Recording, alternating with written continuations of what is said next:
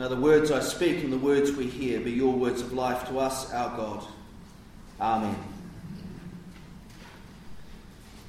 Last night, Bonnie and I went to Auckland to hear William Shatner in his one-person show. Some of you might know him from Star Trek days, the infamous Captain Kirk.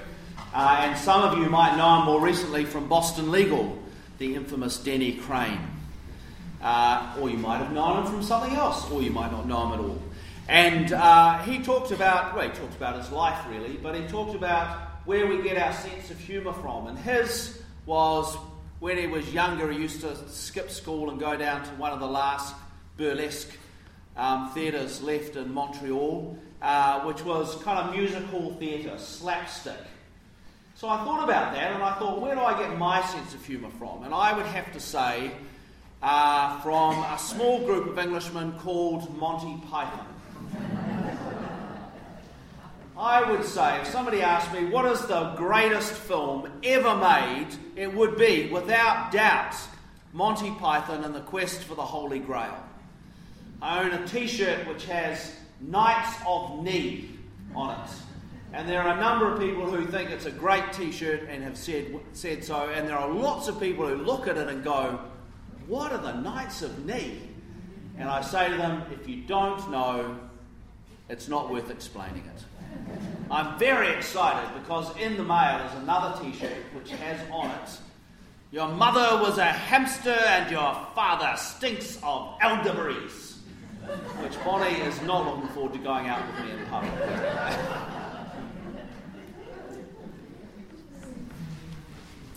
There's a scene in that movie where towards the end, when King Arthur and some of his knights are near the end of their quest and they have to cross this bridge and there's a gatekeeper there. And like all good quests, there are questions that need to be answered, deep and meaningful questions. So the first knight goes up and the three questions were, what is your name? What is your quest? What is your favourite colour? To which that knight says, oh, that's quite easy, that's blue, and he gets across. The next knight, Sir Robin, gets it wrong. He gets confused. No, blue, no, orange, no, red, and he gets cast into the eternal pit of whatever it was. Eventually, King Arthur gets there, and he is asked, what is your name, what is your quest, what is the average flight velocity of a swallow? To which King Arthur replies, what, an African swallow or a European swallow? To which the questioner says, oh, I don't know that.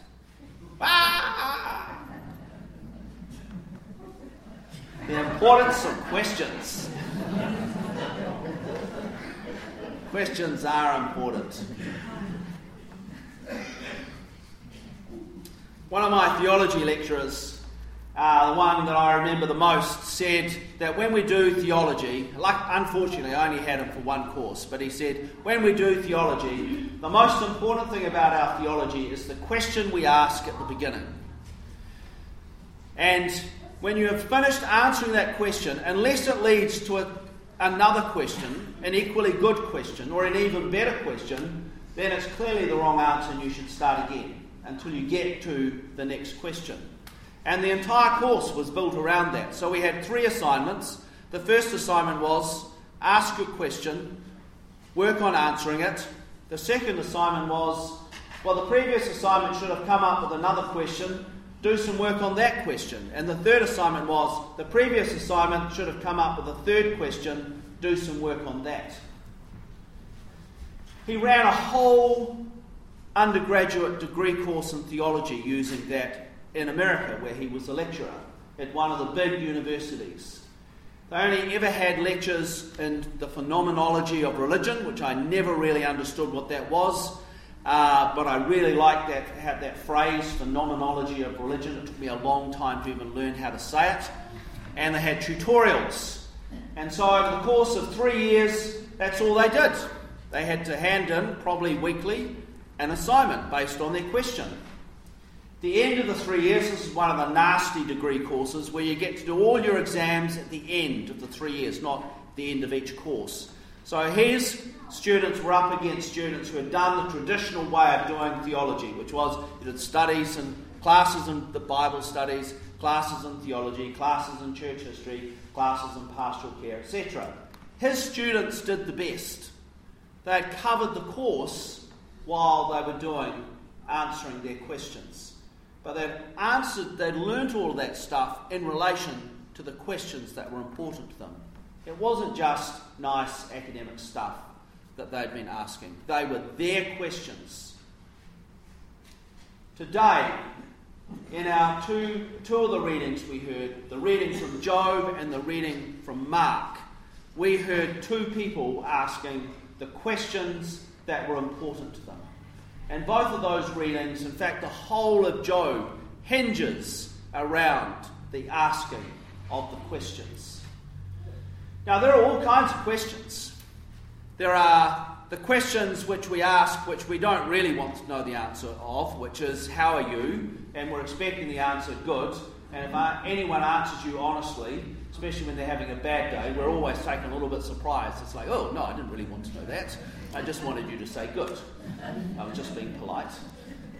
There are other questions when we genuinely do want to know how people were.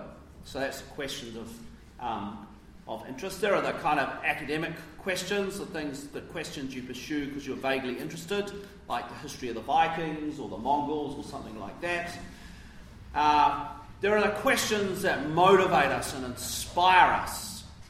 And then there are the questions that come out of who we are. That when we speak those questions, they actually reveal something of who we are, how we see the world, how we see God, and our place in all of that. And those are the kind of questions that Job and the young man in Mark are asking. The minute they speak their question, who they are, how they see the world is revealed. Job's question is the question that all of us ask at some point. Some of us a lot more often than just at some point. The question of, why is this happening to me? Or as Job puts it in summary form, why, O God, have you done this to me? And that question is a question that a lot of us ask, and it reveals something about who we see ourselves as in relation to God. Now, when Job's a literary figure really, but when the book of Job was being written, everyone knew how the world worked. And the world worked this way. God was in charge and everything happened because God was in charge. And the righteous would be rewarded with health and a long life, lots of offspring and wealth, all of which meant you were a person of high honour.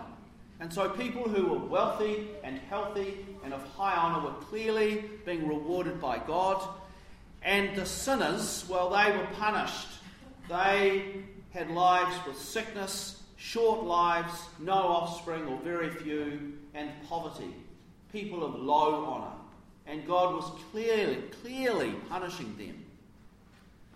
And so Job goes from a person of high honour to a person of low honour, from a person of health and wealth to a person of sickness, and all his money and his family are gone. And so he asks, why, O God, have you done this to me? And we know the answer to that because we've heard the beginning of the story where Satan and God are having a conversation. Now, I just need to say that in this book, Satan isn't the bad guy that we think he is. Satan was the chief prosecutor. Satan was on God's side. That's how they understood Satan at the point where Job was being written. He was just the chief prosecutor. Satan's job was to make sure that God knew who were the bad people so they could be punished. So he was saying, I think this guy Job, I think he's not as good as he's cracked up to be. That's it. None of this bad, nothing more beyond that. Why, O God, have you done this to me? There are a lot of people who still ask that question. It reveals something about how we see God being in charge of everything.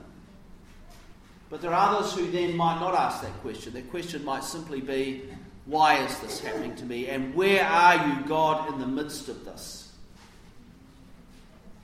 It is a fundamental question which all of us ask. And today, well, we had the psalmist who asked the same question that Jesus asked on the cross. My God, why have you forsaken me? Which might be translated as, why have you done this to me? But might also be, well, this bad stuff is happening. Where are you? Why am I all alone? It's such a basic question. And the thing we need to learn from today is that there is nothing wrong with asking that question. Job asks it, the psalmist asks it, Jesus asked it, we are allowed to ask it. As long as we remember that with Job and with Jesus, there are no easy answers. It would be nice if there were easy answers, but there aren't. Next week we will hear God's response to Job. But basically God says there are no easy answers. That nice, neat way you understand the world, it's not really how it works. There are no easy answers, but it's okay to ask the question, to ask, where is God in the midst of this place? Which sometimes is enough to know that God is there, and sometimes it's not. We also heard this morning the question, the hard question of the rich young man, which is a really interesting question. It's one of those big questions that reveals a lot about who he is and how he sees the world and how he sees himself and how he sees God. What must I do to inherit eternal life? It's a question that we're so used to, we just slide over the top of without ever really asking ourselves, what is it that he's asking there? The first word that stood out for me is the word inherit. Who inherits? The eldest son. No one else inherits. If you were a younger son, you didn't inherit. If you were a daughter, you didn't inherit. If you were a wife, you didn't inherit.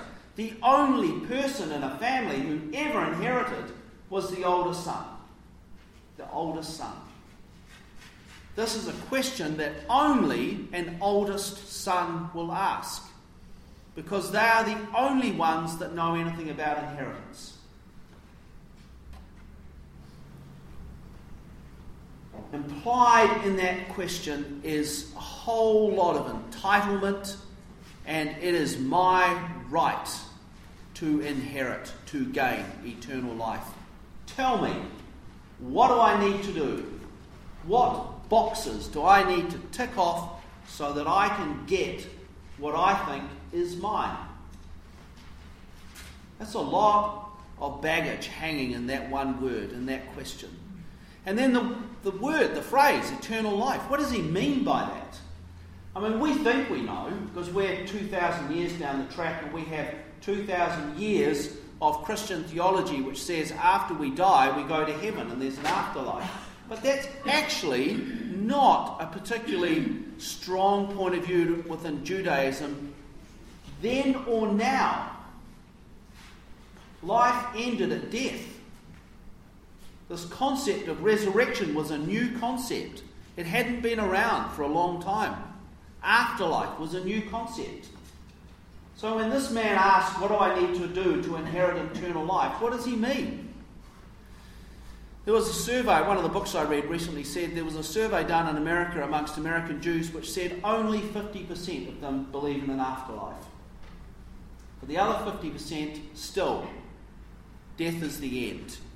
And what is important is that your name is remembered and is carried on through your children. That's what afterlife meant. So we bring our own assumptions to that and think we know what he's asking, but actually I think we miss some of the things. And we will never know what that rich young man might have understood by eternal life. But I think there are some clues in Jesus' answer. And Jesus' answer has two parts to it. The first is, he asks him, why do you say that I'm good? And that, most commentators would say, is based on the Shema Israel. Hear, O Israel, the Lord your God is one. God alone is good. Which is, people would say, a summary of the first 5 words of the Decalogue, the 10 Commandments, which are all about God.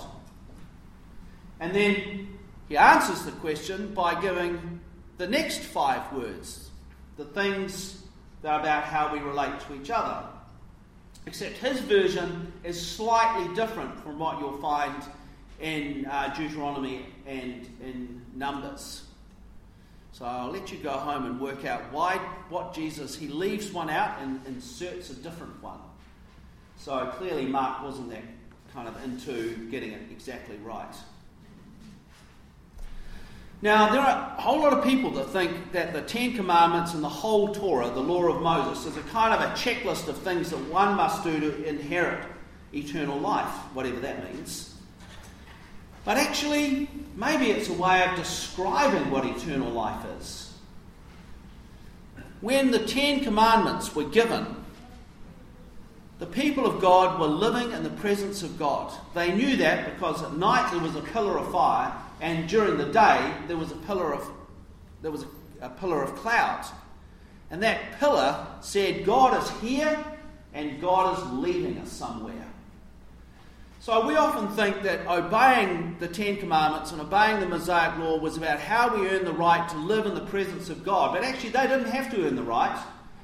They were already living in the presence of God, and they didn't do anything to earn that. God just turned up one day and brought them out of Egypt. So the question wasn't, how do I earn the right to live in the presence of God? The question was, oh dear God, we're living in the presence of God. How are we supposed to do that? What does that mean? And so Moses tells them what that means. This is how you live in the presence of God. The first thing to remember about living in the presence of God is, well, the first 5 words of the Decalogue are all about how important God is. God is the most important thing. You want to think about something, think about God. You want to long for something, long for God.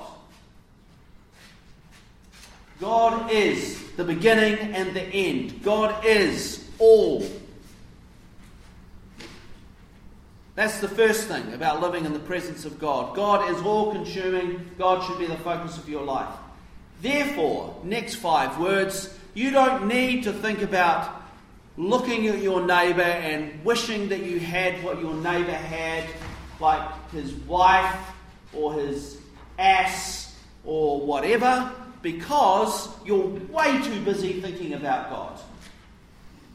So thinking about God and living in the presence of God then shapes everything. Shouldn't be murdering people because you're thinking about God.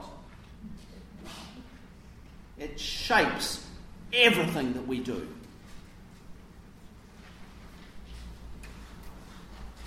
Shouldn't be worrying about having more honour, shouldn't be worried about your long life, shouldn't be worried about wealth. Should just be worried about God. That's it. It's pretty simple. Not very hard at all. That's what it means to live in the presence of God. So maybe eternal life then was living in the presence of God. But Jesus isn't annoyed by the question. I mean, you think, that's a pretty selfish question. Jesus loves him. Maybe because of the question. Because the question was so honest. It revealed so much about him. And Jesus says to him, you've got all this stuff that gets in the way of you really making God number one. You need to go and get rid of it. Go, sell, give it to the poor, and then come back and make God your one priority. Now, we kind of glide over the next piece, but actually I think he was speaking as much to his disciples as to that rich young man. Because I think a lot of them were with Jesus because, well, they thought if we follow this guy and he kicks out the Romans and becomes the king, and he's going to have all the power and the glory and the wealth, and if we're the 12 closest guys, guess what? We'll have all the power and the wealth and the glory as well. We'll be in. Cool. Except Jesus just said to this guy, Go and sell everything you have and give it to the poor, and then come and follow me. That's not part of their plan. So Jesus says to them, it's really hard for a rich person to get into the kingdom of heaven. It's easier for a camel to get through the eye of a needle. They're going, what? We're in this for the wealth. Get out of here.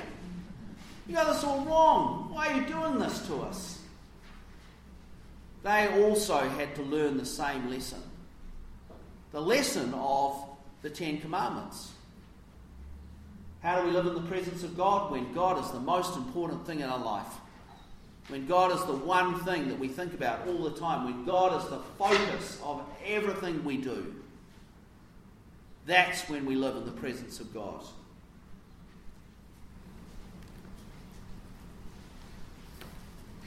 I think Jesus is also saying that to us. How do we know what's getting in our way? By the questions we ask. Questions are important because they reveal so much about us, about who we are and what makes us tick, how we see ourselves and how we see each other. So ask the questions, because when we ask the questions, then we can get some answers. And sometimes the answers we hear might not be the answers we want. Just like the rich young man didn't get the answer he wanted, just like the disciples didn't get the answers they wanted. But actually, the answers they got were the answers that led to life. So, ask the questions. What are the questions that you want to ask? What are the questions that burn within you? And when you ask them, what is Jesus saying to you?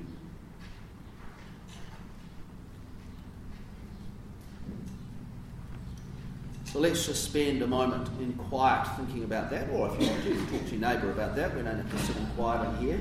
This isn't 8 o'clock. So you're allowed to turn around and talk to your neighbour, but not everyone likes to talk to their neighbour, so if you want to, you can sit in quiet for a moment.